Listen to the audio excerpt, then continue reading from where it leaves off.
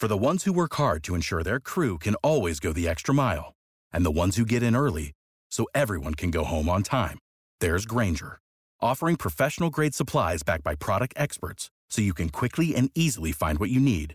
Plus, you can count on access to a committed team ready to go the extra mile for you. Call, click Grainger.com, or just stop by. Grainger, for the ones who get it done.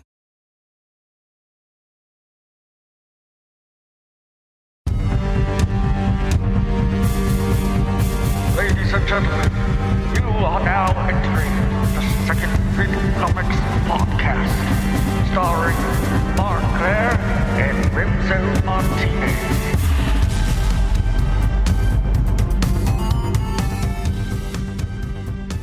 Happy New Year! That's right, it is the first Second Print Comics episode of the new year, the first Wednesday, Second Print Wednesdays. I know it's your favorite day of the week because, well, it used to be New Comic Day on Wednesdays. Now DC messed that thing all up, and now some books come out on Tuesday, some come out on Wednesday. But either way, Wednesday is the best day of the week. It's the hump day, and it's Second Print Day, and we're starting off the year with what is literally, I've said this so many times on the show, if I could only read one comic book the rest of my entire life, it would be, despite our sometimes personal disagreements, Erik Larsen's Savage Dragon. So I'm happy to dip back into the world of Savage Dragon today. And of course, to do that, I do need my partner in comic book crime, the Ramblin' Remzo Martinez himself. What's up, Remzo?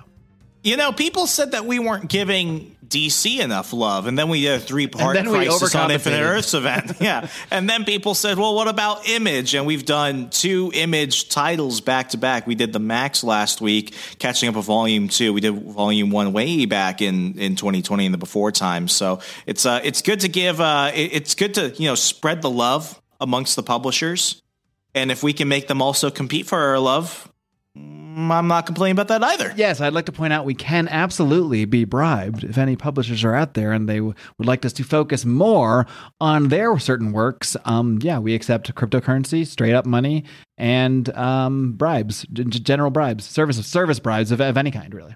Love can be bought. Yeah. We've last looked at Savage Dragon way back in episode 3 of this show, and the reason I wanted to dive in really early on Savage Dragon was because it has been literally my favorite comic book since this book dropped. I was just captured by it right away, and it has done nothing to dissuade me from that, despite the fact that, I think I talked about it on the show once, Erik Larsen has blocked me on Twitter. We're not going to get into the reasons why, but, I guess we're not on speaking terms on Twitter. But despite that, I still like Erik Larsen. I don't know if I like him as a person, in person, because we've never, but, that's neither here nor there. But I do appreciate his work as a writer, as an artist, as a creator. I think he's fucking stellar. And I will continue to promote his work, despite whatever, online spats may or may not have occurred. Doesn't that kind of add to the allure of the whole, Erik Larsen persona? Like, if he's willing to block people on Twitter, that means that he probably is somebody who just cares so deeply about their own work and everything else that they're just like, I don't need people. I don't need this Yet you shit. still give him your money. Yeah, and I still give him my money. So, I guess it works out for everybody at the end of the day. But, Remzo, it is a new year, and I'm just kind of curious. You got any resolutions? You got any things you're looking forward to? What's your 2022 outlook here? Everyone's been complaining the last couple of years that they've been so awful, and I get it, all this pandemic, blah blah blah stuff. But I'm trying to go into things with a positive note. You see, Mark, my goal is to use my jujitsu to bend space and time in order to rebalance the universe. But I don't know why I'm moving my hands. So nobody can see my hands. Part of the rebalancing process. Yeah, it's part of the rebalancing process. I'm going to use that to make it happen. But one thing I am going to do, and I went ahead and released a Patreon episode of this a couple days ago. The Remzo rants are coming back more frequently. As many people know, I had to take a break because of moving and work and other stuff. But what we're doing is we're going to change the format a bit, so that way we're going to really double down on the things that I think make people happy, the things that people really love. We're going to be doing more recommended reading lists. We're going to do Comic-Con reviews.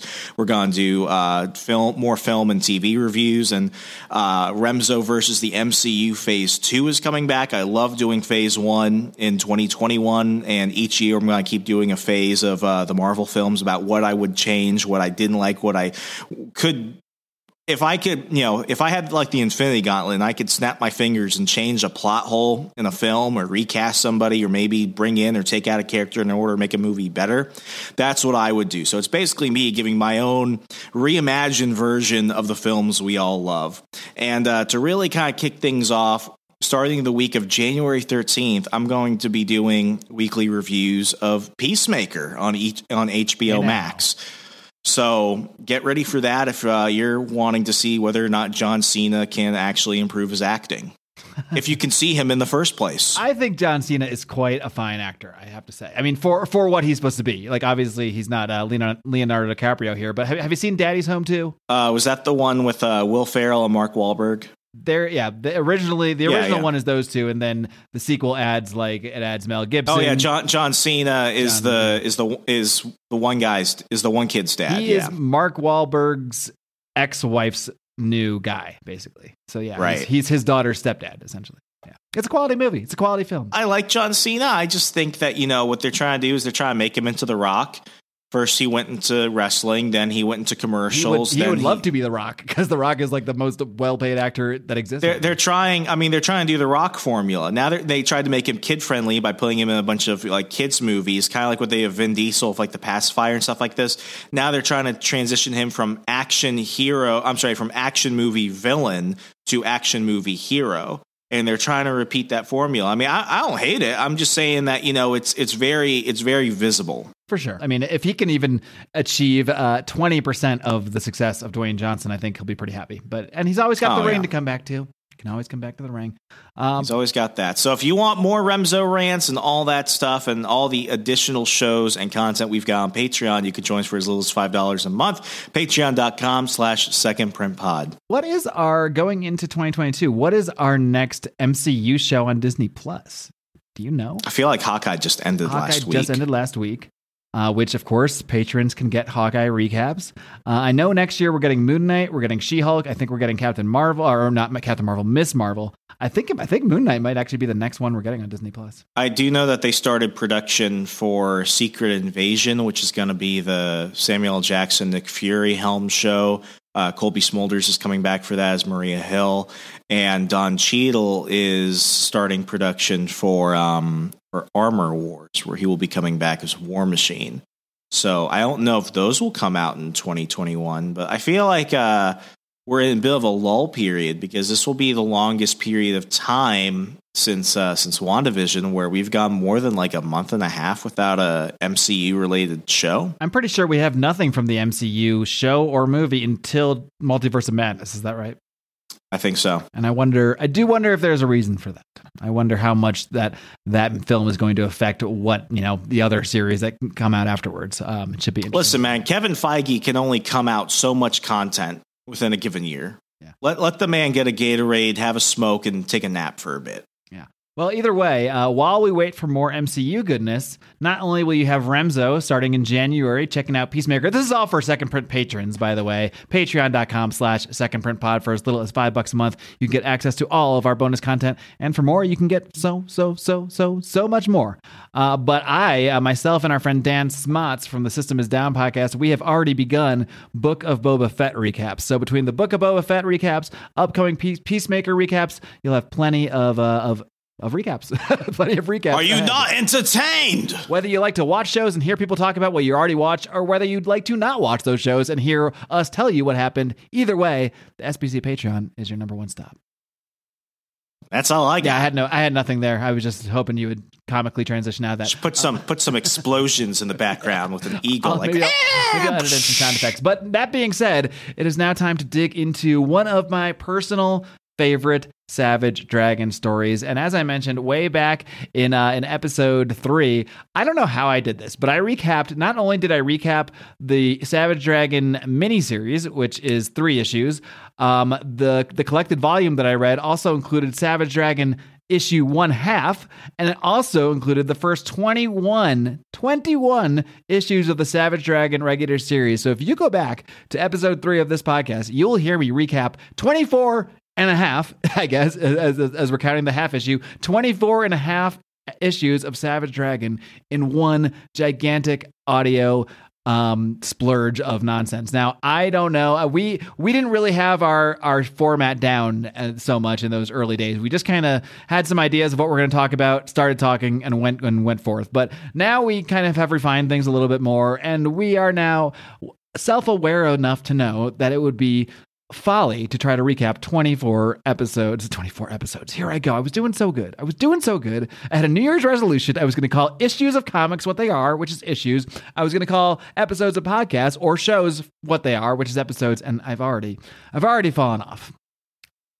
But anyway, I will recover. Point being, we're only going to look at 3 issues of Savage Dragon here, and I've hand selected one of my favorite stories. So this is a series we're going to come back to now and then. I probably won't chronologically go through all of the Savage Dragon series, but I'm going to try to pop in to some key stories, some key moments, and that's what we're going to do here today. Now, Remzo, since we last looked at Savage Dragon on episode 3 of this podcast over a year and a half ago, maybe not over, about a year and a half ago, you said you were interested. You said you got your fancy tickled about Savage Dragon. Have you dove in? Have you read any more Savage Dragon since that episode? Not really anything since we've, other than the stuff we do on the show. It's just that there's so many comics. I did. It's hard to know where to start. Of all the series where it was like, oh, I have to continue reading. The one that definitely grabbed me was the Max. So I've finished the Max at this point. In terms of a few of the other things that we caught up on, I remember I didn't give Stormwatch like the best rating, but I wanted to continue a Stormwatch after that Warren Ellis run, so I did go back and do that. But Savage Dragon, did you go into the Authority run then? Because that Warren Ellis run leads right into his Authority. Oh, yeah, it leads right into the Authority, yeah. So I read the Authority because I also knew that Superman the Authority was going to be coming out by the end of 2021. You read that. You liked it. So I'm going to pick that up next because I think the graphic novel version of it comes out in about a month. I got to double check. I'm going to do it that way. I don't want to go find the single issues at my local shop. I'd call it a decent, what Remzo here might call a good Sunday read. Yeah, nothing to blow you away, but I enjoyed it. Yeah, I have this feeling that, and maybe I'm wrong, but call it a gut feeling, and I hope I'm wrong. I have a feeling that Savage Dragon in its current run, is gonna take a longer break because that's how Eric Larson tends to do things. I have a feeling that within the next couple issues, he's gonna take like a 5, 6, 7 month break, and when that happens, I want to binge read everything, so that way when I get all caught up, I don't have to worry about stuff coming out while I'm still catching up, and then I can be in the conversation with everyone else. Mm-hmm. Yeah, it's definitely a book it's very binge-worthy. Like, I've actually gone back, and when we did our villains episode, and I chose Damien Darklord as one of my favorite villains of all time, or Damien / Darklord. They're technically the same character, but kind of different versions of the character, but I lump them all into one. And when I went to do a little research, read a few of those early Damien Darklord episodes, damn it, here I come again. Those early Damien Darklord. Have you seen a therapist about that? No, I haven't. This is my therapy. You are my therapist, Remzo. I am not qualified, but I'll try my best. You're not doing a great job with it either because you have not cured my issue at all. Or my episode. You have not cured my issue. I see what you did there. All right, yeah. But anyway, I did start to do, I basically ended up around Savage Dragon 100, which is kind of a turning point in the series. And I've been binging from that point out. And I'm probably just going to take this puppy all the way to the end now.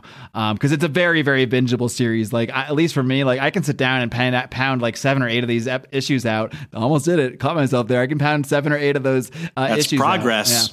Yeah. But anyway, this is one story that I wanted to go back to when I was trying to decide different various points in time. This is actually not too far away from where we left off. So if you do tumble your way through this 2 hours of me recapping 24 and a half of Savage Dragon issues way back in episode 3. If you get through all that, you're not going to be too far off. You probably have a pretty good idea of most of the characters and a lot of what's going on, but I'll do my best to recap things along the way. And we're going to be reading this, or I've already read it, but we're going to be recapping this. We read this in the Savage Dragon archives because it was, something we both had access to. Of course, I own the original issues back at the old Connecticut Vault. But so because we're going through the Archives. And by the way, you can get Savage Dragon Archives, which I highly recommend. As much as I like reading these in color, these archive editions are awesome. They're huge. They're like 23 to 24 issues each, and they just fly by. But there's no issue breakdowns. You don't get the covers in between. It's just the story straight up. So I kind of had to figure out where to start this. So for those that want to follow along, I'll tell you right now, if you find the Savage Dragon Archives Volume 2, which is on Hoopla, which is amazing, we're going to be starting at page 153. So for anyone that is trying to follow along or wants to follow along, this is going to be Savage Dragon Archives, page 153 to page 218, I believe, and that covers Savage Dragon issues 29, 30, and 31. So either way, I just want to let you know all that so you know where to go depending on if you have issues, if you have episodes, if you have archives, or whatever. But we got you covered everywhere. Exactly. But we're going to get rolling right in, and we start off with, in the middle of a bank heist, with one of my favorite dragon villains ever, and I hesitate to really get into it too much because his story, he seems like this really silly villain. He's this giant ape with a brain in a bowl on his head, and his name is Brainy Ape, and he's freaking awesome. Remzo, would you like to know more about Brainy Ape? He's not, and I wanted to ask about this. Do you remember, and the Spawn fans might hate me if I get this wrong, do you remember Cygorilla? I do, because that gorilla character is in that Spawn universe book that I was just reading. Yeah, like he popped up. Enemy, but also buddy sometimes, or something like that, right? It depends who's brainwashing him and stuff like that. I think it's like Cygorilla vibes. I think Cygor some of those vibes. Cygor, yeah. Yeah. There's some vibes there. I mean, he has no metallic parts, but he has clearly been worked on by science. Would you like me to reveal his origin? You find it out later. Please reveal his origin. I'd like you to know, because it really is. It's not only awesome. It's a story I would recommend. I think it's like Savage Dragon 35, 36, somewhere around there. It's a Hellboy crossover where you find out his origin. And the reason and this is another reason I really love how Eric Larson works in the characters. Wait, Hellboy. There's the Hellboy crossover in Savage Dragon. It's not what we're going to read today, but it is like 5 or 6 issues later on. Hellboy appears for like 2 episodes. Well, now you tickled my fancy. 2 issues. Yeah. I would recommend just continuing reading from here, honestly, if you want a good starting off point, because you'll get to that Hellboy story pretty soon, and that is the story where we have the origin of Brainy Ape revealed. Now, why is Hellboy tied into his origin? What is Hellboy's deal? Who does Hellboy hate more than anybody, Remzo? You know. The devil. Close. Well, that's probably is the accurate answer. Nazis, though. It's really Nazis. He fucking hates Nazis. He shows up, there's Nazis there. So it's very understandable. So the reason that Hellboy ends up tying into the Brainy Ape origin, Brainy Ape is not just the body of an ape. He is the body of an ape, but with someone else's brain in this fishbowl on his head. And in that story, it is revealed whose brain is in this fishbowl on Brainy Ape's head. And that brain is that of the one and only Adolf Hitler. Yes, Brainy Ape is fucking Hitler. This is a genuine reaction. I almost wish we were going to read that story today, because it's a pretty good one. Maybe it'll be my next Dragon story I do, a few months down the line or something. But either way, you should go read it after this. You should just continue from here, because it's not far along after this. I can't move about my day without obsessing over this for the next 6-7 hours. It's going to be difficult for you to move on. I agree. Yeah, but essentially, Brainy Ape is Adolf Hitler stuck in this ape's body, turned to regular old crime, because this is what it's come to. So here he is, starting off robbing a bank, and who interrupts him? Now, I should say, when we finished that last Dragon story where I recapped, basically that's called the Overlord saga. It's that first arc of Savage Dragon. At the end of that, he does finally kill Antonio Seghetti, Overlord, and now he who is the leader of the Vicious Circle, which is basically the superpowered crime family that runs Chicago in the Savage Dragon universe.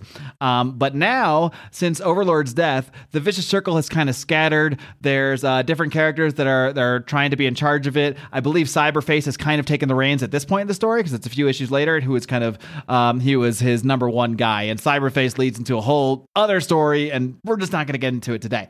But anyway, there is some disarray, and what happens here in this first story is Brainy Ape has kind of gone rogue. He's just doing normal crime stuff as Hitler trapped in a gorilla's body, robbing a bank, and who shows up? One of my other favorite Savage Dragon villains, named Powerhouse. and Powerhouse. Remso, describe Powerhouse, if you could. Powerhouse is what some people would consider a powerhouse. He's a powerhouse, and he is a giant chicken. Powerhouse is a giant... he's basically like if Shazam was a chicken and a villain, because we do eventually learn Powerhouse's origin, and it's kind of like a Shazam-y type thing, only he doesn't... Was he like struck by lightning? Because that's the vibe I get from this. He's always in this chicken form. I actually forget the origin, to be honest. You get to it at some point, like hundreds of issues later. Like they give you a Powerhouse origin. But anyway, Powerhouse and Brainiape are like just two of my favorite random characters, because at first they're these characters like Eric Larson's really good at this. He just pops characters in that like... in a big scene with a bunch of characters that then you might be like, oh, there's the big ape. There's just a character that doesn't matter. But then like 20 issues later, he'll bring him back in some story and he's fucking Hitler. And then you're like, what? And so he really does a good job of plopping in characters that seem silly and random and are silly, and then making them more important later on. So Powerhouse here actually becomes a lot more important later on as well. But in this scene, Powerhouse is showing up and he is actually stopping Brainiape from robbing this bank, because Cyberface, who at this point he has taken control of the Vicious Circle, he didn't authorize this attack. Basically, he's like, you didn't authorize this bank robbery. Like Cyberface this is the mob now, and you don't do anything unauthorized. So they have a little battle here, and eventually at the end of the day, Powerhouse does end up kicking Brainiape's ass. And it's funny because like he's just there because he's another villain, just trying to not let a villain do stuff outside their little mob. But to the people in the bank, they're like, sweet, this giant chicken just saved us. So they're all like, thank you, Powerhouse, thank you so much, man. He could have killed us. What can we do to repay you? And there's a funny line that Powerhouse says on the way out. He says, next time you go out to eat, order the beef. Man, he's like a walking Chick-fil-A billboard. Yeah, he was Chick-fil-A before. I don't even know how long Chick-fil-A's been around. He's Chick-fil-A before I had ever heard of Chick-fil-A. And yeah, that's basically the campaign. He's like, just don't eat us chickens, please. It's the reverse of that, basically. Yeah, he's the reverse Chick-fil-A. So that's Powerhouse. We had a giant chicken and a giant ape, and I'm glad the story started there, because these are like two of my favorite reoccurring ridiculous characters that Eric Larson is just so adept at creating. Characters that seem absurd, are absurd, but then doing important things with them and interesting things with them. So moving along though, we see that William Johnson is talking to Savage Dragon here, and basically they're doing a little recap on what we've seen in the last few issues. So basically, Savage Dragon told Rapture, who was his girlfriend, ex-prostitute, current superhero girlfriend, that he couldn't marry her. He's like she actually proposed to him. She's like, I want to marry you, and he was like, nah, I can't do it. And then she drops from the streets. Yeah, and then she drops, what bomb does she drop, Remso? She drops the Prego bomb. She's pregnant. She drops the Prego bomb. So now that's basically where we are here, where Savage Dragon wasn't ready to commit, but now he's got a baby, and a baby coming on the way. Now this baby is not just any old baby. This baby, I'll just spoiler alert right now, this baby will one day grow up to be the star of this book, Savage Dragon, starring Malcolm. This is baby Malcolm Dragon in Rapture's little belly right now. And what's really cool about his mom was literally a hoe. Yeah, his mom was literally a hoe. Man. So yeah. The playground must have been rough. And interestingly enough, like in the Savage Dragon series currently, there is a comic book called Savage Dragon based on the life of first Savage Dragon, and then it took over to tell the life of Malcolm Dragon. So basically every issue of Savage Dragon you read, we're also supposed to think it like it is an issue of this book that exists in the Savage Dragon universe. So theoretically, like Malcolm's friends at school could go back and read Savage Dragon and be like, oh, your mom's a hoe. We read it here at issue number whatever. So must have been a tough childhood for the kid, I gotta say. Hopefully he's getting the royalties. Yeah, but moving along, and also another thing, like Dragon thought he couldn't have babies. That's one thing that the doctors told him when they first found him in that burning field, and they didn't know why. We will do a Savage Dragon origin issue one day, but we're not going to get there yet. But so he's thinking like this chick's full of shit, and then he finds this tape that's just sitting there on his desk, and he goes to play the tape, and the tape is I'm going to read the dialogue and see what you would think of this tape. Now the tape shows Rapture and Peter Clapton. Peter Clapton, he moonlights as the superhero star. not really. He actually pretends to moonlight as the superhero Star because he wants people to think he's a superhero. It's that other chick who's Star. No, actually, Star is this guy Chris Robinson. He's just this guy on the Force that basically. I thought Star was a woman. No, Star's not a woman. He did have long curly hair. So confused. No, he had long curly hair, which is why you probably might have thought that. No, I thought Star was a woman who transformed into a man. No, that's Mighty Man. Oh, yeah. That's it. Mighty Man is kind of the Shazam of the real Shazam of the Savage Dragon universe. So Mighty Man, Trans Sham. Instead of screaming like Shazam, she just bangs her wrists together and then turns into Mighty Man. So Mighty Man in this is Ann Stevens, who's this nurse who was taking care of the last Mighty Man, Robert Berman, I believe was his name, and on his deathbed he transferred the powers to her. So that's why she's Mighty Man, yeah. But anyway, yeah. But Star is a different story. Star is basically this. So there's this musical singer, Peter Clapton. Musical singer? Is there another kind? There's this artist, Peter Clapton, singer of music, who wants people to think he is Star. So but Star's not him. Star's this other guy named Chris Robinson, who's actually just a cop who Peter Clapton hired. He's like, hey, you're really good at stuff. Maybe you can pretend to be a superhero. We can pretend it's me. This is also a story that comes a little bit after this. I'm just kind of giving some background here on Peter Clapton. But at this point, I think the reader knows that Peter Clapton is not really Star. But he is this whatever. He's this whatever guy, to the point that even when Star had this hair on his head because he was supposed to be Peter Clapton. So then Star in this battle with these villains got all his hair burned off. So then the next day at his next concert, Peter Clapton showed up with all his hair cut off, so he could be so people would think he's Star, even though he denies he's Star because you're supposed to be a secret identity. But it's one of those secrets where he wants you to know he's a superhero, even though he's not. Anyway. That's Star. Anyway, Peter Clapton is in, this is a tape of Peter Clapton. Now, there is an explanation for this, but this is what Savage Dragon is seeing on this tape for the first time. And it's Peter Clapton and that hoe, Malcolm's mommy hoe, Rapture, and they're in this room, and Peter Clapton's like, oh, it's cozy in here. And she's saying, yeah, ain't it though? Listen, Clapton, if you don't want me telling anybody that you ain't Star, then you got to give something to me. Oh yeah, so she knows that he's Star. And he says, is it just me, or is it getting a little hot in here? And she says, oh, it's hot all right. Expect it to get a lot hotter, handsome. I'm going to get in your pants, but good. You got what I want, and we ain't leaving this room till I crap. And she sees the camera, and she zaps it out with her electrical powers. Now, what would you think if you're Savage Dragon right now? She's for the streets. I think this hoe's from the streets. Yeah, it's not looking good. So by the appearance of this tape, Savage Dragon now believes that not only is he not the father of this child, but he believes that the father of this child is actually Peter Clapton, who he knows to be Star. You can't turn a hoe into a housewife. There's so much soap opera here in Savage Dragon, but I love it. I absolutely love this stuff. And this isn't really that important for this part of the story, but things to know about what's going on with the characters. So we then go now to the underground. Now the underground is where these kind of freaks live. They're not really criminal freaks. They're kind of like homeless freaks basically that have all gathered to live in the underground. And for some reason, we're seeing Wildstar. He's down in the underground. Now, Wildstar is a complicated character. Wildstar has many different versions, and there's always time travel, and they're always attached to this star. I've never really read much Wildstar, so I can't really say much more than that. But Savage Dragon had previously met Wildstar in the early issues, but that was not this Wildstar. This is a younger Wildstar, but I believe it is the same Wildstar, but from a different time or something. Anyway. Because comics. We'll just leave it at that. So this version of Wildstar is down in the underground, and they run into the underground freaks, and then his Wildstar powers take over, where this starfish thing turns him into Wildstar. And then because he's a bit of a hothead, he's a younger version of Wildstar, he goes right after Rock and knocks him out. And because I wrote in my notes, Mickey goes right after Rock because he's an idiot. And that was a bad idea because Rock is not to be confused with Dwayne The Rock Johnson. Rock is pretty much the leader of the underground freaks. So this guy just shows up and knocks out their leader. Yeah, not a smart move. So now, Wildstar's about to be brawling with the whole underground freak movement here.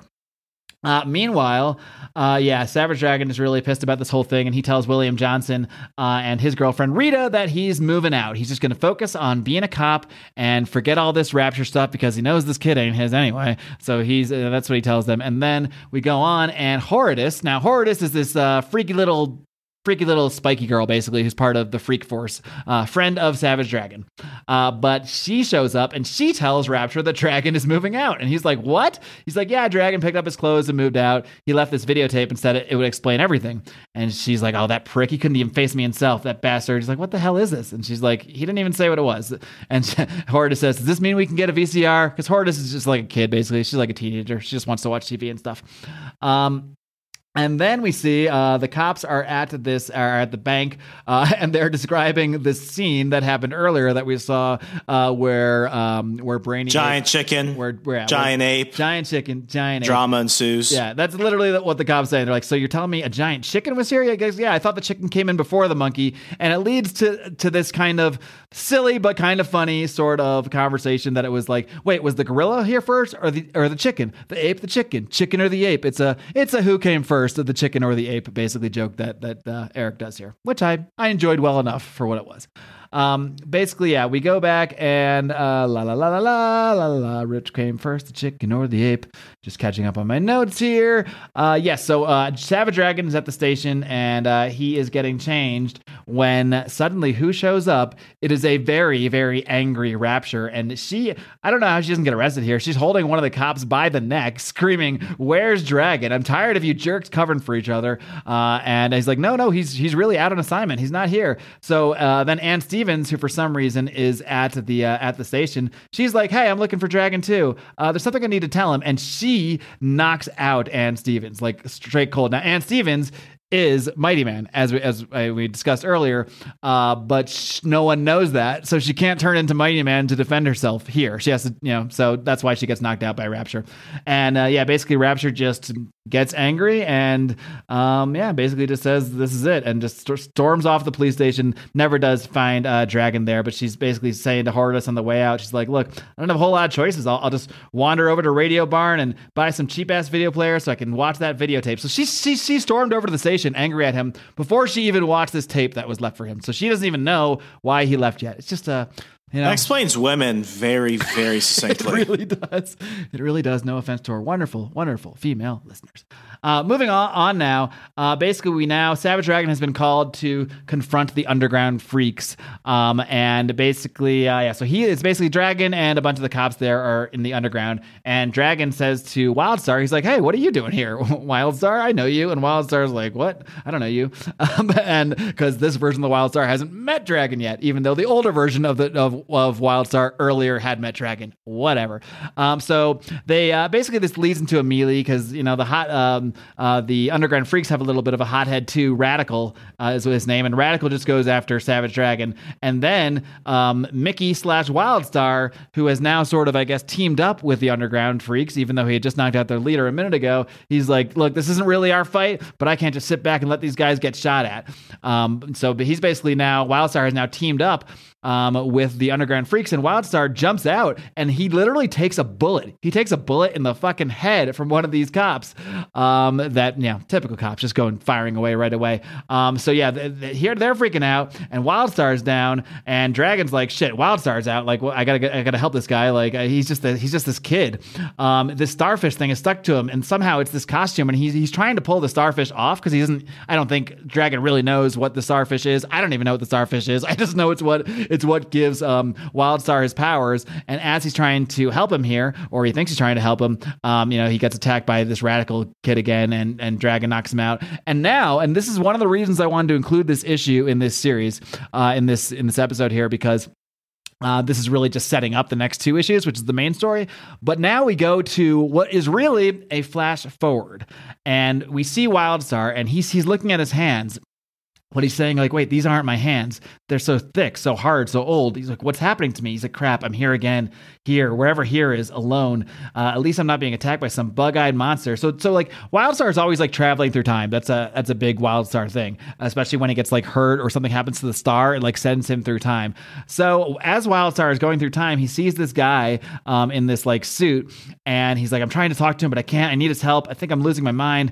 Oh my God. And he sees this guy who basically looks like a young Savage Dragon, and he's like, sheesh, what the heck was that all about? So I'll just tell you what that was all about right now. This comes back. This is episode. This is issue 29 of Savage Dragon. This comes back in, I think, episode. God damn it! Why can't I do this? I think it comes back in issue 2 something of Savage Dragon, where this. It's a long wait. Where this pays off. Like, this kid's not even born yet. And by the way, Savage Dragon takes place in real time. So, like, Savage Dragon started in 1991. It is now 2021. 30 years have passed in the course of the book. So, like, all the characters are that much older. Any of the characters that are still alive, they've aged 30 years. That's another thing I really like about following this book over these years, over the decades, is that, like, it's real time. So, like, characters die, characters just get old. Like normal things that happen in life that never usually don't happen in comics actually do happen in Savage Dragon. But this exact scene comes back in what has to be like 18 years later. It's really amazing. I don't know if he was always planning on doing it, and it makes perfect sense at that point too. That's like Rain Man level planning right there. It really, I doubt he literally planned the exact moment that this would come back, but I have no doubt that he did plan this to come back, because this is Malcolm Dragon. This is absolutely Malcolm Dragon, and this is before he's even been born in this universe. And like, it doesn't even feel forced. Like, when it happens, I'll never forget the moment when I realized, oh my God, it's the Wildstar scene. It might be in the 190s. I don't know exactly where it is, but it's over 10 years later. It's a long time. And it makes perfect sense, and you're just like, oh my God, what?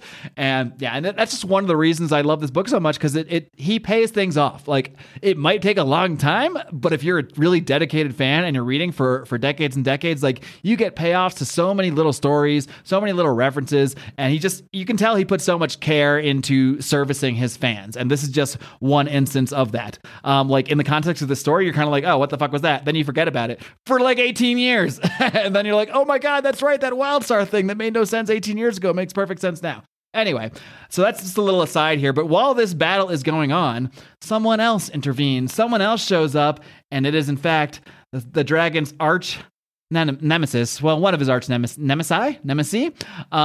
Overlord. Nemesis. He did. Yeah, Nemesis. Anyway, and it is the Fiend, who has been haunting him and inhabiting other bodies since basically like the beginning of this series. And this time, and the problem is, every time that the Fiend kind of gets one up on the dragon, like, something happens. Like, at first, the body's not good enough, so dragon can defeat the body. Then the Fiend found the body of Debbie Harris's mom. Now, Debbie Harris was Dragon's very short-lived girlfriend who was murdered when her ex-boyfriend showed up at Dragon's apartment, meaning to shoot Dragon in the head, but just shot Debbie in the head.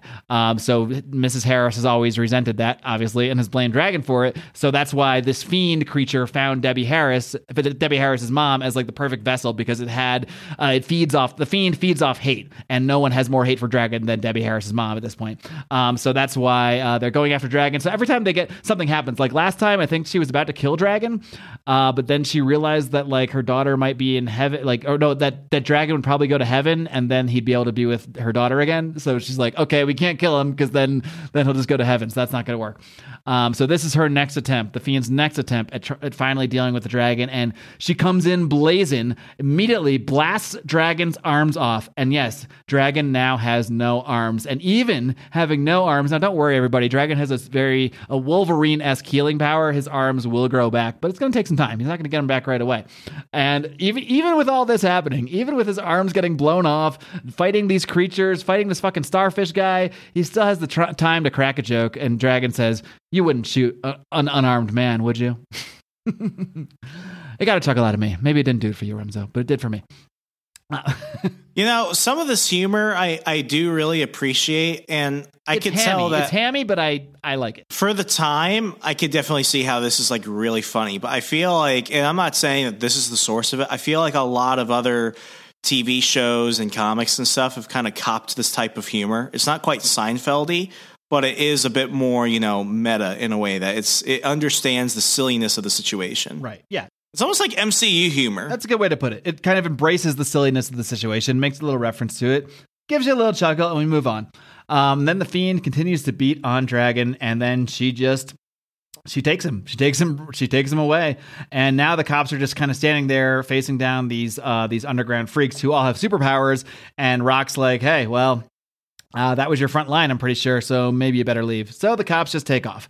And then as this issue wraps up, I believe this is the end of this issue or close to it, we see Rapture watching that same tape where she's seemingly about to get into... I forget what the explanation for this was, but there was an explanation. And a hoe's a hoe. It was actually not her being a hoe at all. I forget what it was. It was something else. But we're not going to get to it in this, so don't worry about it. Meanwhile, basically that is the end of this one, I think. Because we're in the archives and not the editions, I'm not exactly sure when the issues end. I think that's about the end of issue 29, and I think we're about at the issue at the start of issue 30 right now. So we do see Wildstar. He takes off. He's like, all right, freaks, it was fun. It was fun hanging out and fighting Savage Dragon and traveling to the future and seeing his 16-year-old kid all these years later. But anyway, I'm going to get out of here. So good times. And then we see that Dragon is being held by the Fiend and by what appears to be like an evil priest of some kind in this church. And the Fiend is saying, everything seems to be in order. Between your spells and my power, the dragon's soul will soon rest forever in the bowels of hell. Didn't think I'd pull this one off, did you, dragon? Thought you'd get away with your crimes. Prepare to meet your maker, you son of a bitch. It's dying time. So Dragon is tied up in chains in this old church, connected to this like electrical device, and he has no arms. And just as she says this, they do something here. I thought it was a priest because they're in a church. Maybe he's just like an assistant guy. I don't know what he is exactly, but like a henchman. I got henchman vibes from him. Yeah, I guess. And anyway, there's a big villains must offer really good 401k deals. Yes, the Fiend does great 401ks. And so basically, there's a zap, and now Dragon's body is seemingly just lifelessly there. And the Fiend says, "That was fun. How's our boy?" And he says he's gone. And she says, "Oh goody, let the games begin." And then I think that might have actually been the end of the issue, the end of the previous issue, because now we start off, and this is a reoccurring scene in Savage Dragon. We start off with a big side panel showing the police station with Officer Dragon is missing in the headline. Now this comes back like Dragon goes missing a lot. And every time Dragon goes missing, we start the next issue with this. Officer Dragon is missing, and then a recap of like everything that's led up to this point, basically. But they don't know where he is. And so basically they're going to go searching for Dragon or have to accept a world where Dragon might not be around anymore, as we see in some dialogue from God damn, what is her freaking name? I'll come back to it. What is her name? Oh my God. Alex. Jesus. Alex. Man, Alex, who is Dragon's sort of like longtime best friend / crush. And you can see more instances here that, Alex always has a thing for Dragon. Dragon always has a thing for her, but it just never quite works out. And Dragon always sees her as like the backup plan. Like he breaks up with the girlfriend, goes back to Alex. Meanwhile, Alex really is the one that's actually more in love with him. So this is just more hints of that we see here. Let's see. Now we go right to hell, where Savage Dragon has apparently been sent by this priest, evil henchman guy, and the Fiend. So he's just straight up there in hell. And who is he with? He's with Spawn, because he's in hell, and Spawn was doing stuff in hell at the same time. So they're both in hell together. Just hanging out. And this is where like this is the reason I really do enjoy this little story here. It's basically the Savage Dragon meets God, and he will be meeting God in a little bit. But during this entire sequence that he's in hell and he's dealing with like demons, he's hanging out with Spawn. He doesn't think this is real. He thinks he's dreaming. Didn't you do a Claire Continues about this one? I did, actually, yeah. So I might have gotten through this in Claire Continues, yes. Very, very astute observation, Remso. So yeah, I remember a thing or two sometimes. Yeah, I talked about this in an abbreviated form for the old Claire Continues show, which I think is probably pretty much morphing into what Mark missed now. But yeah, so here, but Savage Dragon doesn't take any of this seriously. Like, he just thinks he's dreaming the whole time. He sees George Burns at one point. Do you know George Burns, Remso? Or is this before your time? He might be before your time. Give me a minute. Is he a singer? George Burns was Betty White before Betty White was Betty White. He was the guy who was always so old and everyone loved. He's like a really famous actor. He's in this one movie where he plays like God. Maybe that's why. I bet that's why he's in this scene, because he's in a movie where it's very meta. He plays this old guy in this movie that shows up and starts talking to this dude, but he's not just some old guy. He's fucking God. I forget what it's called. Good movie though. If I can ever figure out what it's called. Anyway, that's why George Burns is here, I guess. I'm assuming. Listen, I knew what VCRs were. Fair enough. But I don't know what George Burns, I was about to say is. So We're gonna need a What Remzo Missed, where you watch George Burns movies after we do our show about Cheers. We have a lot on the docket here. Hey, I do love Woody Harrelson. So, but we go back. Inside joke. Yeah, that is very inside. Woody Harrelson, star of Cheers. He is a star of Cheers. After a couple seasons, after Coach. But yeah, we go back and Rapture is now seeing this doctor, and this doctor's like, look, if you're really carrying, even this doctor doesn't believe her. He's like, look, lady, if you're really carrying Dragon's child, you're in terrible danger. It may kill you. Dragon has superhuman strength, and his unborn child could punch a hole in a normal woman. You're a few months along. The fetus is quite small, but when it starts kicking in a few weeks, it may do tremendous damage to you internally. This doesn't even make sense. Like, I don't think your electrical powers are going to be enough to keep this in check, Miss Jackson. As your doctor, I strongly advise you to abort the child. Can you believe that? What the hell, the doctor? Has advised her to abort the child. I thought it was funny. He's like, I don't think your electrical powers are going to help with that. Like, no shit. Yes, your electrical powers are probably not going to help a tiny superhuman fetus punching a hole through your stomach. That's right. I can actually understand this situation. I'm not. Is this doctor a specialist in superhumans though? I do not know. We are not going to turn this into an abortion conversation, but let me just say, if there were a time, there's a parallel universe where Malcolm Dragon got aborted, and that's the end of the series. And then that Wildstar scene could never happen again.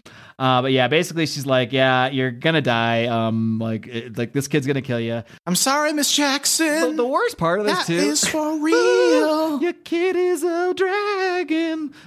She says, like, I can't do that, Doc. It's like, I can't do that. But her reasoning is terrible. She's like, Dragon thinks it's his, and I gotta show him I didn't cheat on him. So I have to see this baby through, even if it punches a fucking hole through my stomach, to prove to him that I didn't cheat on him, that it really is his baby. That's based. Not because I want to save my fucking child or anything. Like, no, because I gotta prove that this is a superhuman baby birthed by Savage Dragon. And she's kind of gone, like, let's be honest, she's kind of gone nuts here. She's like, it's his baby. Look, once it's born, he'll know it, and he'll know we can be together again, just like we're supposed to.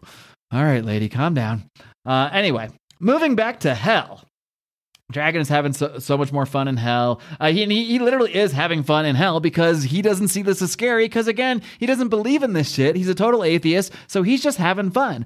And he's like, hey, a big pit of the damned, writhing agony. Nice touch. And Spawn's there. He's like, believe what you will, Dragon, but you're in hell, and it's very real. He's like, okay, cool. And just whose lawyer were you, pal? And then we see Antonio Seghetti, the aforementioned overlord who Dragon did very recently kill. He says, bastard, I knew you'd show up here eventually. Now I can make you pay, you son of a bitch. And Dragon just says, in your dreams, old man, and knocks him the fuck away. And Spawn's like, wait, wasn't Antonio Seghetti that mafia boss? And like, because Spawn doesn't know what's going on either. He doesn't know who the Overlord is or any of this stuff.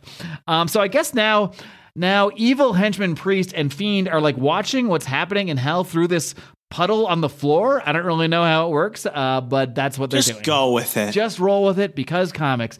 And the guy's like, well, maybe if you actually killed the dragon, he's like, you promised, the devil promised me that he'd suffer. He's like, yeah, but we didn't actually kill him. We just like sent him to hell.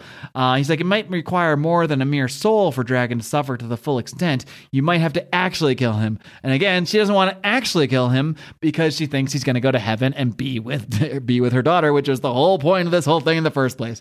And she's kind of freaking out. She's like, God damn it, not till I'm sure that he'll burn in hell for all eternity. I won't have him go to heaven and be with my little girl. I won't have it.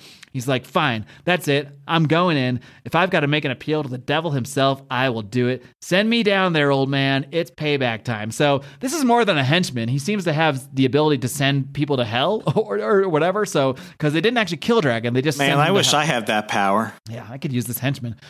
Oh, try finding that service on Fiverr.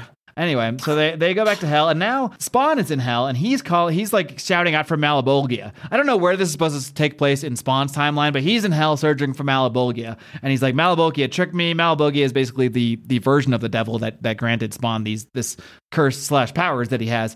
He's like, Malabolgia tricked me, ruined everything.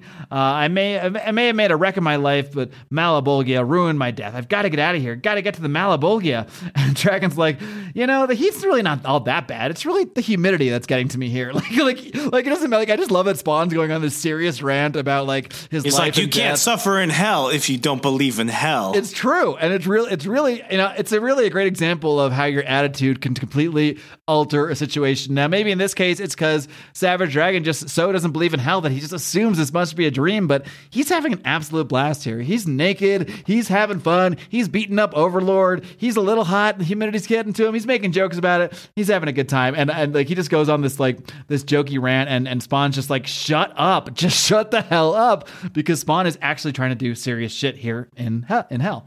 Meanwhile, let's see. We take a little break to see this side character who's been he's basically been the one that has had it out the most for Dragon throughout this series.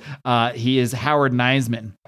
And Howard Niseman, he's like the asshole with the heart of gold. So like he's a total dick to Dragon, a dick to everybody, but he does have a soft spot for his partner, who's in this scene here. His partner is, what is his goddamn name? I lose tracks of so many damn characters here.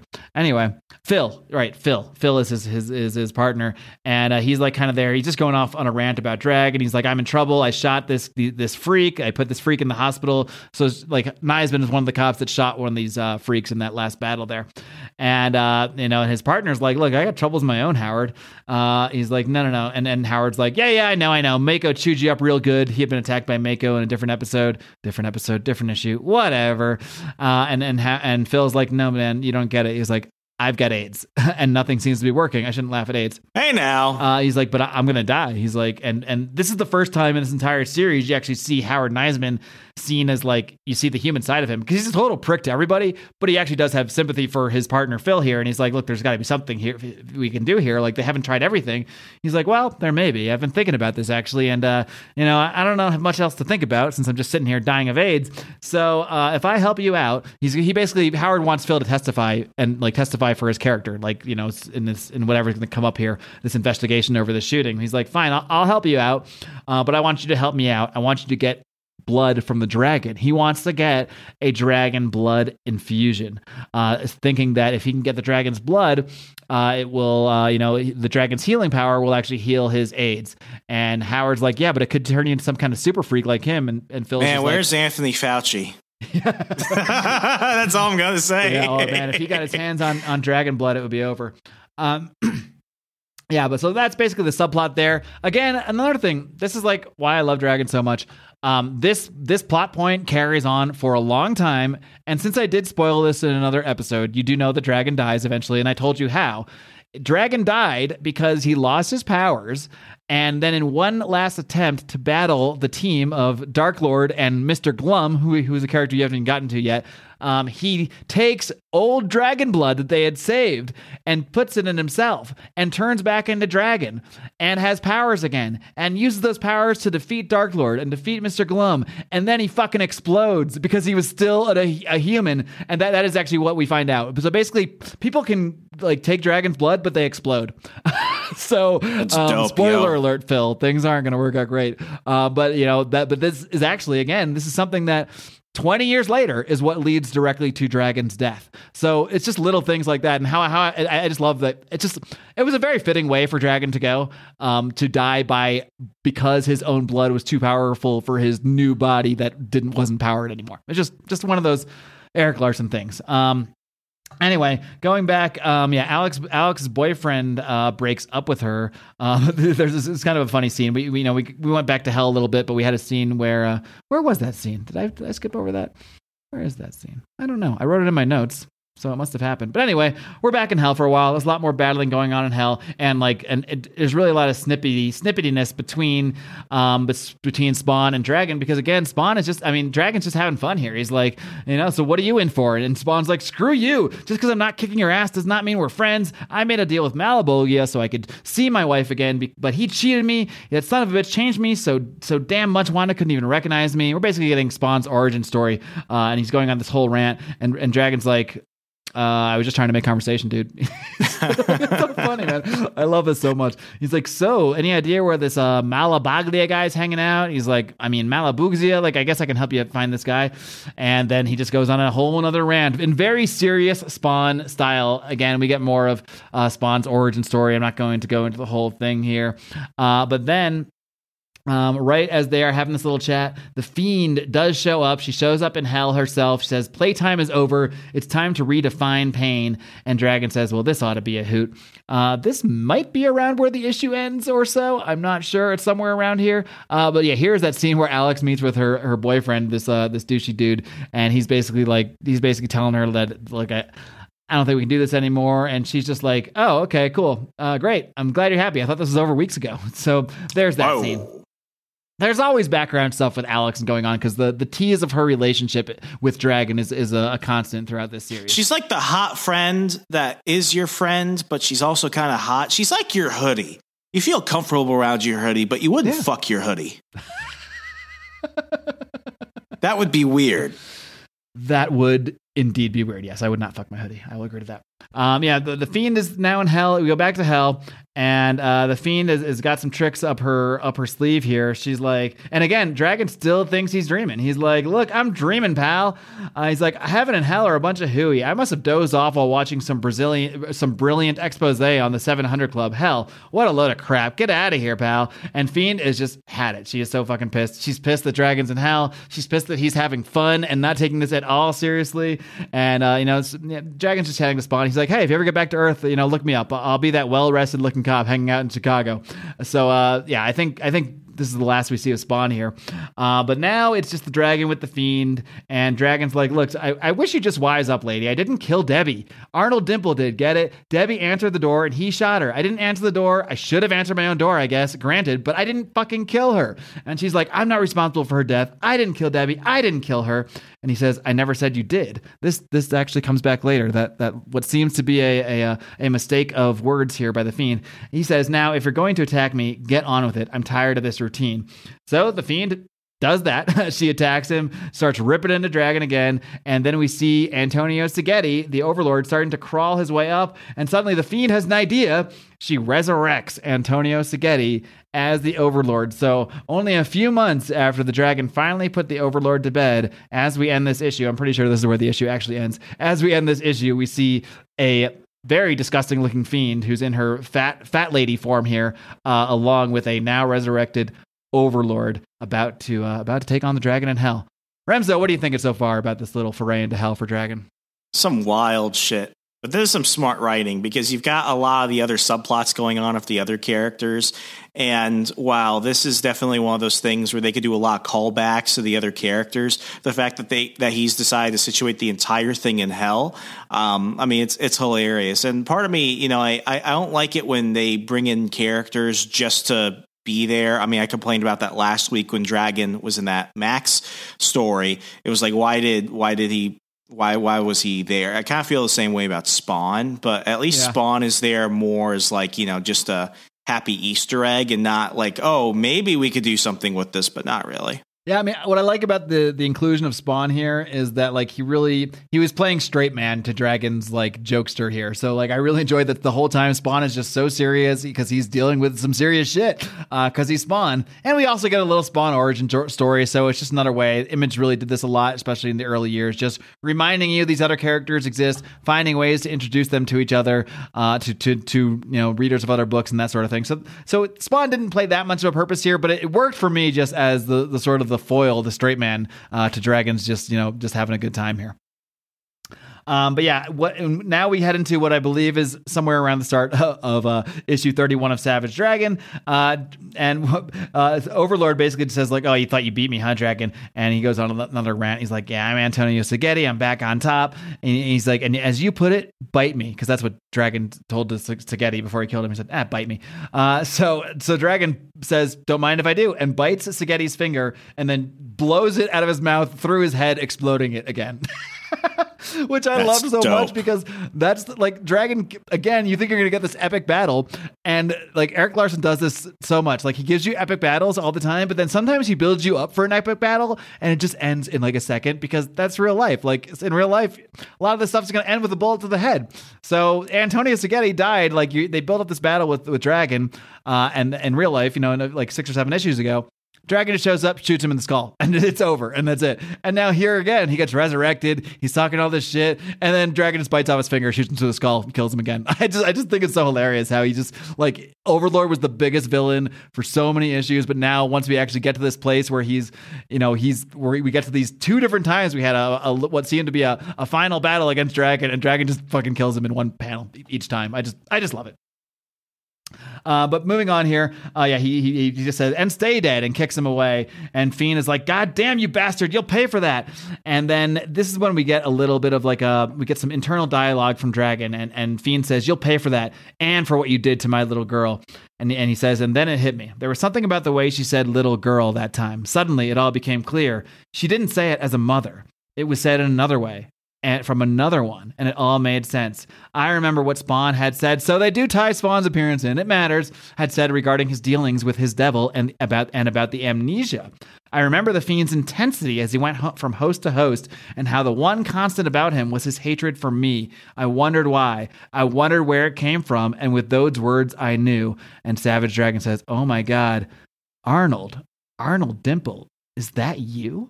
Arnold Dimple? And the Fiend's like, no, what's Arnold? Who's an Arnold Dimple? I don't know any Arnold Dimple. And he's like, oh my God, it is you. You little fucking creep. You shot Debbie when you came after me in a jealous rage, and then you killed yourself. You went to heaven, you went to hell, then you made a deal with the devil to come back to kick my ass. You shot her. And he's like, I didn't kill her. I wouldn't. And now you kind of see that the Fiend, there's two parts of the Fiend. There's the Arnold Dimple part, which is that, so basically what happened is Arnold Dimple killed Debbie Harris and then killed himself. He went to hell. That's what happens when you kill yourself. He made a deal with the devil, with Malabolgia. So Spawn's appearance kind of ties in because it helps Dragon figure out, oh, this is how it happened. So Arnold Dimple made a deal with the devil to become this evil demon, the Fiend, and then the devil sent the Fiend back, but the Fiend needed a host body, so eventually the Fiend found Mrs. Harris, this host body. He was so angry at Dragon, but now that Mrs. Harris... So basically the Fiend is now Arnold Dimple and Debbie Harris's mom merged, but Mrs. Harris now realizes, oh my God, you're fucking Arnold Dimple. She doesn't know that. She's like, oh my God, no, you're the one that killed my fucking daughter. And then now they're kind of arguing within the Fiend body. They're kind of fighting each other. She's like, no, I didn't kill her, Mrs. Harris. He's like, I never should have let you go without my little girl. And Dragon is just sitting there, Indian style, watching this, saying, man, there's never a video camera around when you really need one. Because he's still having a blast. He's just having a fucking weird dream. It's just so funny. He never breaks throughout this whole thing. No matter what happens, he's always just having fun. And at this point, so they're basically fighting each other. Dragon's happy. He's having a good time. And Fiend screams, screw the devil. What's he going to do about it? It's just not worth it. And then on the next page, who appears? It's the motherfucking devil. And a full page splash page. The devil appears. Now, I don't know if this is the Malabolgia devil. I feel like this could be the Mephisto. Is the Mephisto Lucifer the real? It looks a bit different than the Malbolgia we see in Spawn. It does look a bit different. So quite different, actually. Well, not quite different. I don't know. It's hard to say. Anyway, this is this devil, whether it's the same devil as Malabolgia or not. Assume this devil is a bad dude. Yeah, either way, he's a bad dude. And he shows up and he says, it's too late for regrets, Bonnie Harris. A deal is a deal. You sold your soul so that Dragon will spend the rest of eternity here in hell. And Draven just goes, cool special effects. 2 thumbs up. Oh man. And so basically the devil's there and he's like, Dragon is still not taking this seriously, even though this giant Satan is here. He's like, I'd like to thank you all for contributing to the most vivid dream I've ever had. It was an outstanding job, really. Couldn't have been more thorough. This hell is really hellish. One question, where did you get all those Sonny Bono records? And the devil's like, your suffering hasn't even begun, mate. He's like, sure it has. Can't you get a hold of some breath mints around here? Jeez. I like how Dragon just doesn't take any of this seriously. He's like, and then at the same time, the Fiend here, this isn't a dream, you idiot. Now you've really done it. He's like, when Dragon's like, look, if this is really real and we really are in hell, then what's the problem? You called off the deal? There's no sense in you spending eternity here when the real murderer is already doing time. Deal's off. Let's get out of here. The new fall season is about to start and I just got cable hooked up. And the devil's like, you're not going anywhere, either of you. The deal cannot be broken. We have a contract. You signed it. Eternity begins today. And then, who shows up? Talk about a Deus Ex Machina. This is the ultimate Deus Ex Machina because this is fucking God. God shows up right now on this splash, which is in the original version. It won't look at it like that for us on the digital, but this is actually a 2-page splash panel of God showing up, who is, of course, and he looks like the classic God. He's got the long hair, the long beard, the white robe, and he's like, no, my fallen friend, it doesn't. Dragon does not belong here.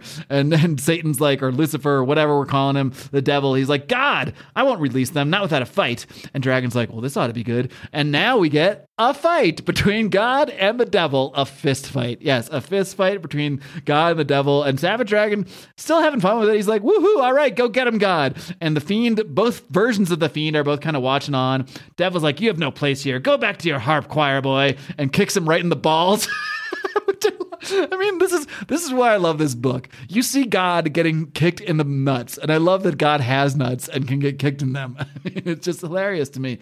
Unlike the Episcopal Church, God is a man. Yes, and and Dragon still just making commentary. He's like, "Look out, big guy! He's fighting dirty. Isn't that just like him?" And then the Fiend, I think this is the Debbie. This might be the Arnold version of the Fiend. Yeah, he's like, "This is all your fault. None of this would have happened if not for you." He's like, "Come on, Arnold, that bit never works." He just moves out of the way. He's like, I've been meaning to ask you, what was up with Debbie still being a virgin, huh, stud? You bastard. And now that pisses off the Debbie's mom version of the Fiend. He's like, God damn it. Now we're really going to get you. So both Fiends are going after Dragon again, but he's just having fun. He's like, I wouldn't do that if I were you, babe. It seems I've got God on my side. I don't think he'd take too kindly to you pounding on his favorite son. Second favorite son. And so he's basically just like, look, God's on my team. Just shut the fuck up. You don't want to fuck with me. And God says, insolent whelp, how dare you deny the will of God, as he knocks the devil for another wallop. He says, there's a protocol, devil. You require my consent to take this man's soul, and you're not getting it. And this is when we see more like thought captions here. He's like, it's starting to sink in. Her daughter is supposed to be in heaven, and if she ever wants to see her again, she's got to get out of here. Fighting me isn't going to get her anywhere. Taking sides with the devil isn't going to do it. Not with God on my side. And you can see Mrs. Harris, the Mrs. Harris version of the Fiend, kind of realizing this. And Dragon just says to her, sit tight, honey. You don't want to get in any deeper than you already are. Next page, we got a huge splash page of God knocking out the devil with a good braka braka doom sound effect. And then we get a nice little victory speech from God. He says, a word to the wise, devil. Make all the deals you want. Do whatever you think you must. Just remember, you owe everything to me. Your very existence is because I allow it. I made you, and if I so desire, I can destroy you. And then on the next page, we get possibly my favorite splash page of all fucking time in comics. A giant close-up of God saying, don't fuck with God. This is either going to be offensive to people or amazing to people. To me, it's amazing. I'm just on for the ride, and I'm loving it. Just got to be here for the ride, yes. So don't fuck with God. And Dragon's like, yeah, I would listen to the guy. And then God's like, as for you. And this is something else that ties. This is one reason that I wanted to choose this story to look at, because it does tie in. There are little snippets that tie into so much Savage Dragon stuff later on. And he says, man is more powerful than you know. Oh, no, I skipped some dialogue here. Dragon's like, look, pal, I don't mean to seem ungrateful, but what the hell is all this? Any idiot knows that God, he puts God in quotes, was created as a way of keeping the peasants in checks. Typical atheist argument. This whole thing is some stupid dream I'm having, and I keep getting caught up in it. Man created God. Everyone knows that. Hades was a garbage dump, and sinning was supposed to be like burning there. It's not a real place, all right? Man created God, created the devil, heaven and hell, and then God says, man is more powerful than you know. You have realized but a fraction of what every man is capable of. And then Dragon's like, all right, touchy subject. We don't have to talk about all that. He's like, okay, let's just assume for a second that this whole bit is real. I got your ear. I'd like to make the best of it, so I got a few questions. He's like, don't even. He's like, no, I know. I wasn't even going to ask about OJ. Don't worry. This is like a couple of years after the OJ case. He's like, actually, I'm after some more of that like meaning of life type stuff. He's like, well, the answer to that lies within. There is no one answer, no right answer. He's like, Jesus, well, that was evasive. And I just love this whole conversation. That's why I'm just reading the whole dialogue now. He's like, all right, then fine, move on to religion. Wars have been fought and thousands have died for religious causes. Which one religion is the real one? Which is the right one? Can you at least answer that? And God's like, Yeah, all of them and none of them are right. He's like, Jesus, come on, really? What a load of crap. Well, okay, what happens to a guy's soul when he dies? He's like, whatever he believes happens. He's like, gee, why do I even bother? And this is where God says, upon death, everyone is filled with an overwhelming sensation, a calming, overwhelming sensation that their beliefs were right, that their path was the correct one. Everyone creates their own heaven or hell, limbo or oblivion. Death is merely another step. Everyone's version of God is different, and heaven is different, and they are all correct. And Dragon's like, you mean to tell me, and this is important, if I firmly believe that I'd spend the rest of eternity making mad, passionate love to a bevy of leggy supermodels, I get that? God says, yes. He's like, well, that takes a load off. I wonder if it's too late to instill that into the old noggin. He's like, well, it's yours to create. At this time, you're an atheist. If you continue to walk that path, your death will bring you oblivion. And Dragon's like, well, I can live with that. This ties in, this line about the leggy supermodels, again, when Dragon dies from that blood that we talked about earlier, we see his entrance into heaven. And what does he get to do for the rest of eternity, Remzo? Fuck a bunch of supermodels. He fucks a bunch of supermodels because that's what he decided. Starting here, he decided to instill that belief in himself. and that pays off again as well. Another reason I wanted to look at this story, because it really does pay off so many things so many years later, and it's hilarious too. Meanwhile, the Fiend is there, and she's like, what about me? I sold my soul to the devil to get revenge. Can my contract be broken? Like, can I go to heaven and see my little girl? What's going to happen to me? What about me? And God just looks at her and says, go to hell. And then Debbie Harris's mom, the Fiend, just falls down into hell. She did kind of have it coming. I mean, she did kind of have it coming, you know, like, I mean, she's done enough here. And I can't really blame God for this one. Like, come on, you went a little far here. We're kind of beyond the point of forgiveness on this one. And then Dragon just says, now what? And God says, now you return home. Your time here is past. Follow in the path of righteousness. Believe in me, and I'll be seeing you. And he says, wait, just one more question. Where did I come from? Because Dragon at this point does not know Still his doesn't origin. know. Either do the readers. And God, what a dick. He says, oh, your parents conceived you. What a fucking asshole. He got an answer. There is a whole thing. And we will do, I think I will at some point, do the Savage Dragon origin story as its own issue, because it's a pretty interesting one, and it ties into a more modern anyway. I think it's 10 years ago, but to me modern is 10 years ago because I'm old. A more modern dragon story. Then we head back to the scene of where Dragon was first zapped out in that church. There's like a blast here, and that priest guy says, Heavenly Father, I beseech you. And there's a huge explosion.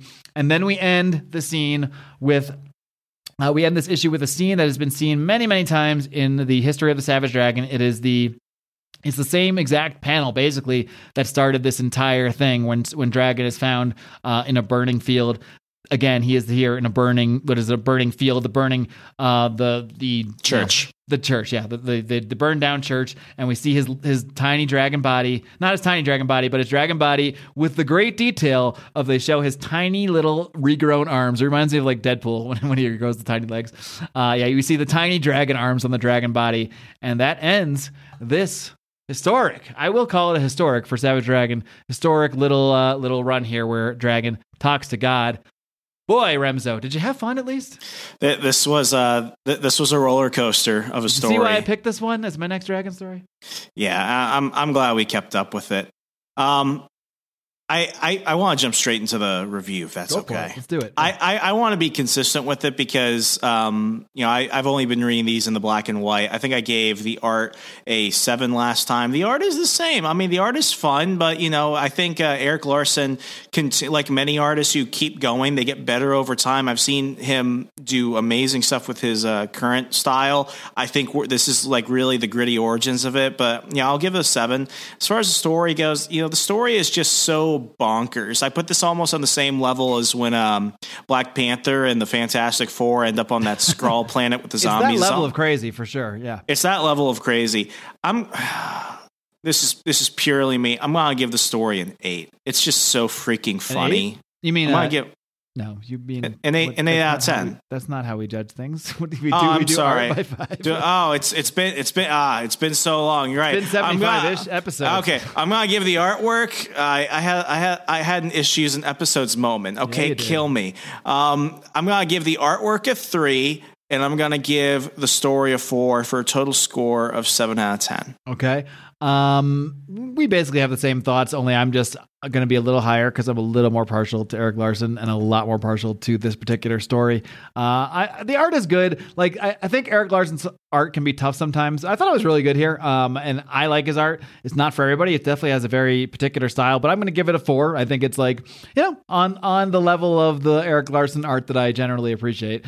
And then for the story, I think this is, based on the Remso standard, like, is this good for new readers? Well, I don't know. Actually, maybe, because the one thing that Erik Larson is really good about is when you're in the middle of a story and he does it in a way that it never really feels overbearing or annoying. He's pretty good at catching you up on things. So like you could just read this and you would at least know you would at least get what happened with Debbie and the Fiend and Spawn's origin story. Like, I think you could read this having never read Savage Dragon and kind of get what's going on. I mean, you'd be a little lost or so whatever, but yeah, I'm going to give the story a 4 out of 5 as well. It's not the best Savage Dragon story, but it's really fun. It's really damn fun.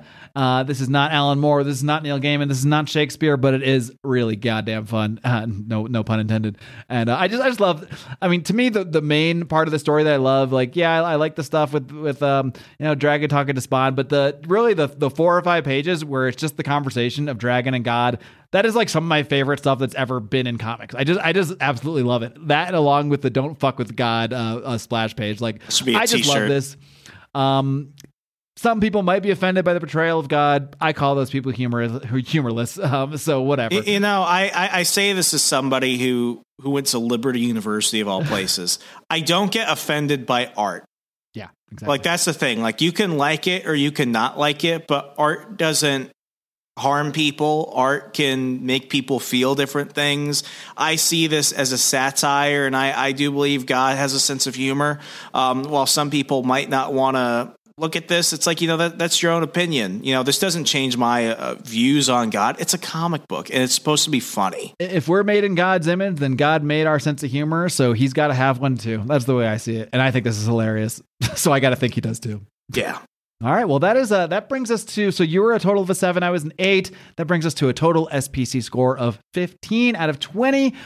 That's not really in the upper echelon of like must read stories, but from my personal stance, I'm going to call this a must read because I love Savage Dragon and I love this story. And I think this is just above the Sunday read. I think this is a little even better than what you might call the Sunday read. I think this is I would say that. Yeah. Yeah. So yeah, I'd say 15 out of 20. It still gets a pretty solid SPC recommendation overall, wouldn't you say? I agree completely. I mean, where else? I've never seen a character argue with God. Come on now. Neither have I. And that's one thing Erik Larson does very consistently. That's one thing Erik Larson does very consistently is he brings you things you've never seen in a comic book before, and he's continued to do that for 30 years now, and that's why, even if he blocks me on Twitter, I will still continue to appreciate what he does as an artist. So that's that. Any last words, Remso? Not last words. I assume you'll be living after this podcast. Hey now. Folks, please, if you want to keep the fun going, go ahead and check out everything we're doing and join the SPC community over on Patreon, patreon.com/secondprintpod.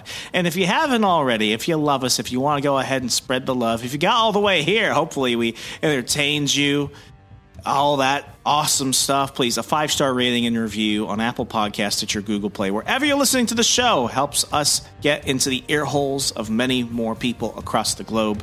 That's all I got, Mark.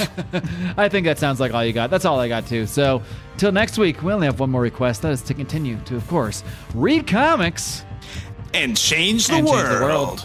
Good night, America. Adios.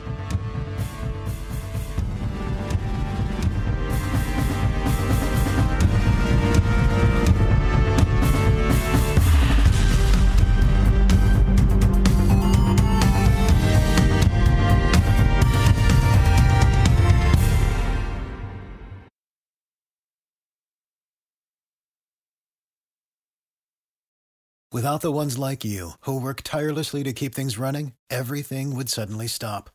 Hospitals, factories, schools, and power plants, they all depend on you. No matter the weather, emergency, or time of day, you're the ones who get it done. At Grainger, we're here for you with professional-grade industrial supplies. Count on real-time product availability and fast delivery. Call, click Grainger.com, or just stop by. Grainger, for the ones who get it done.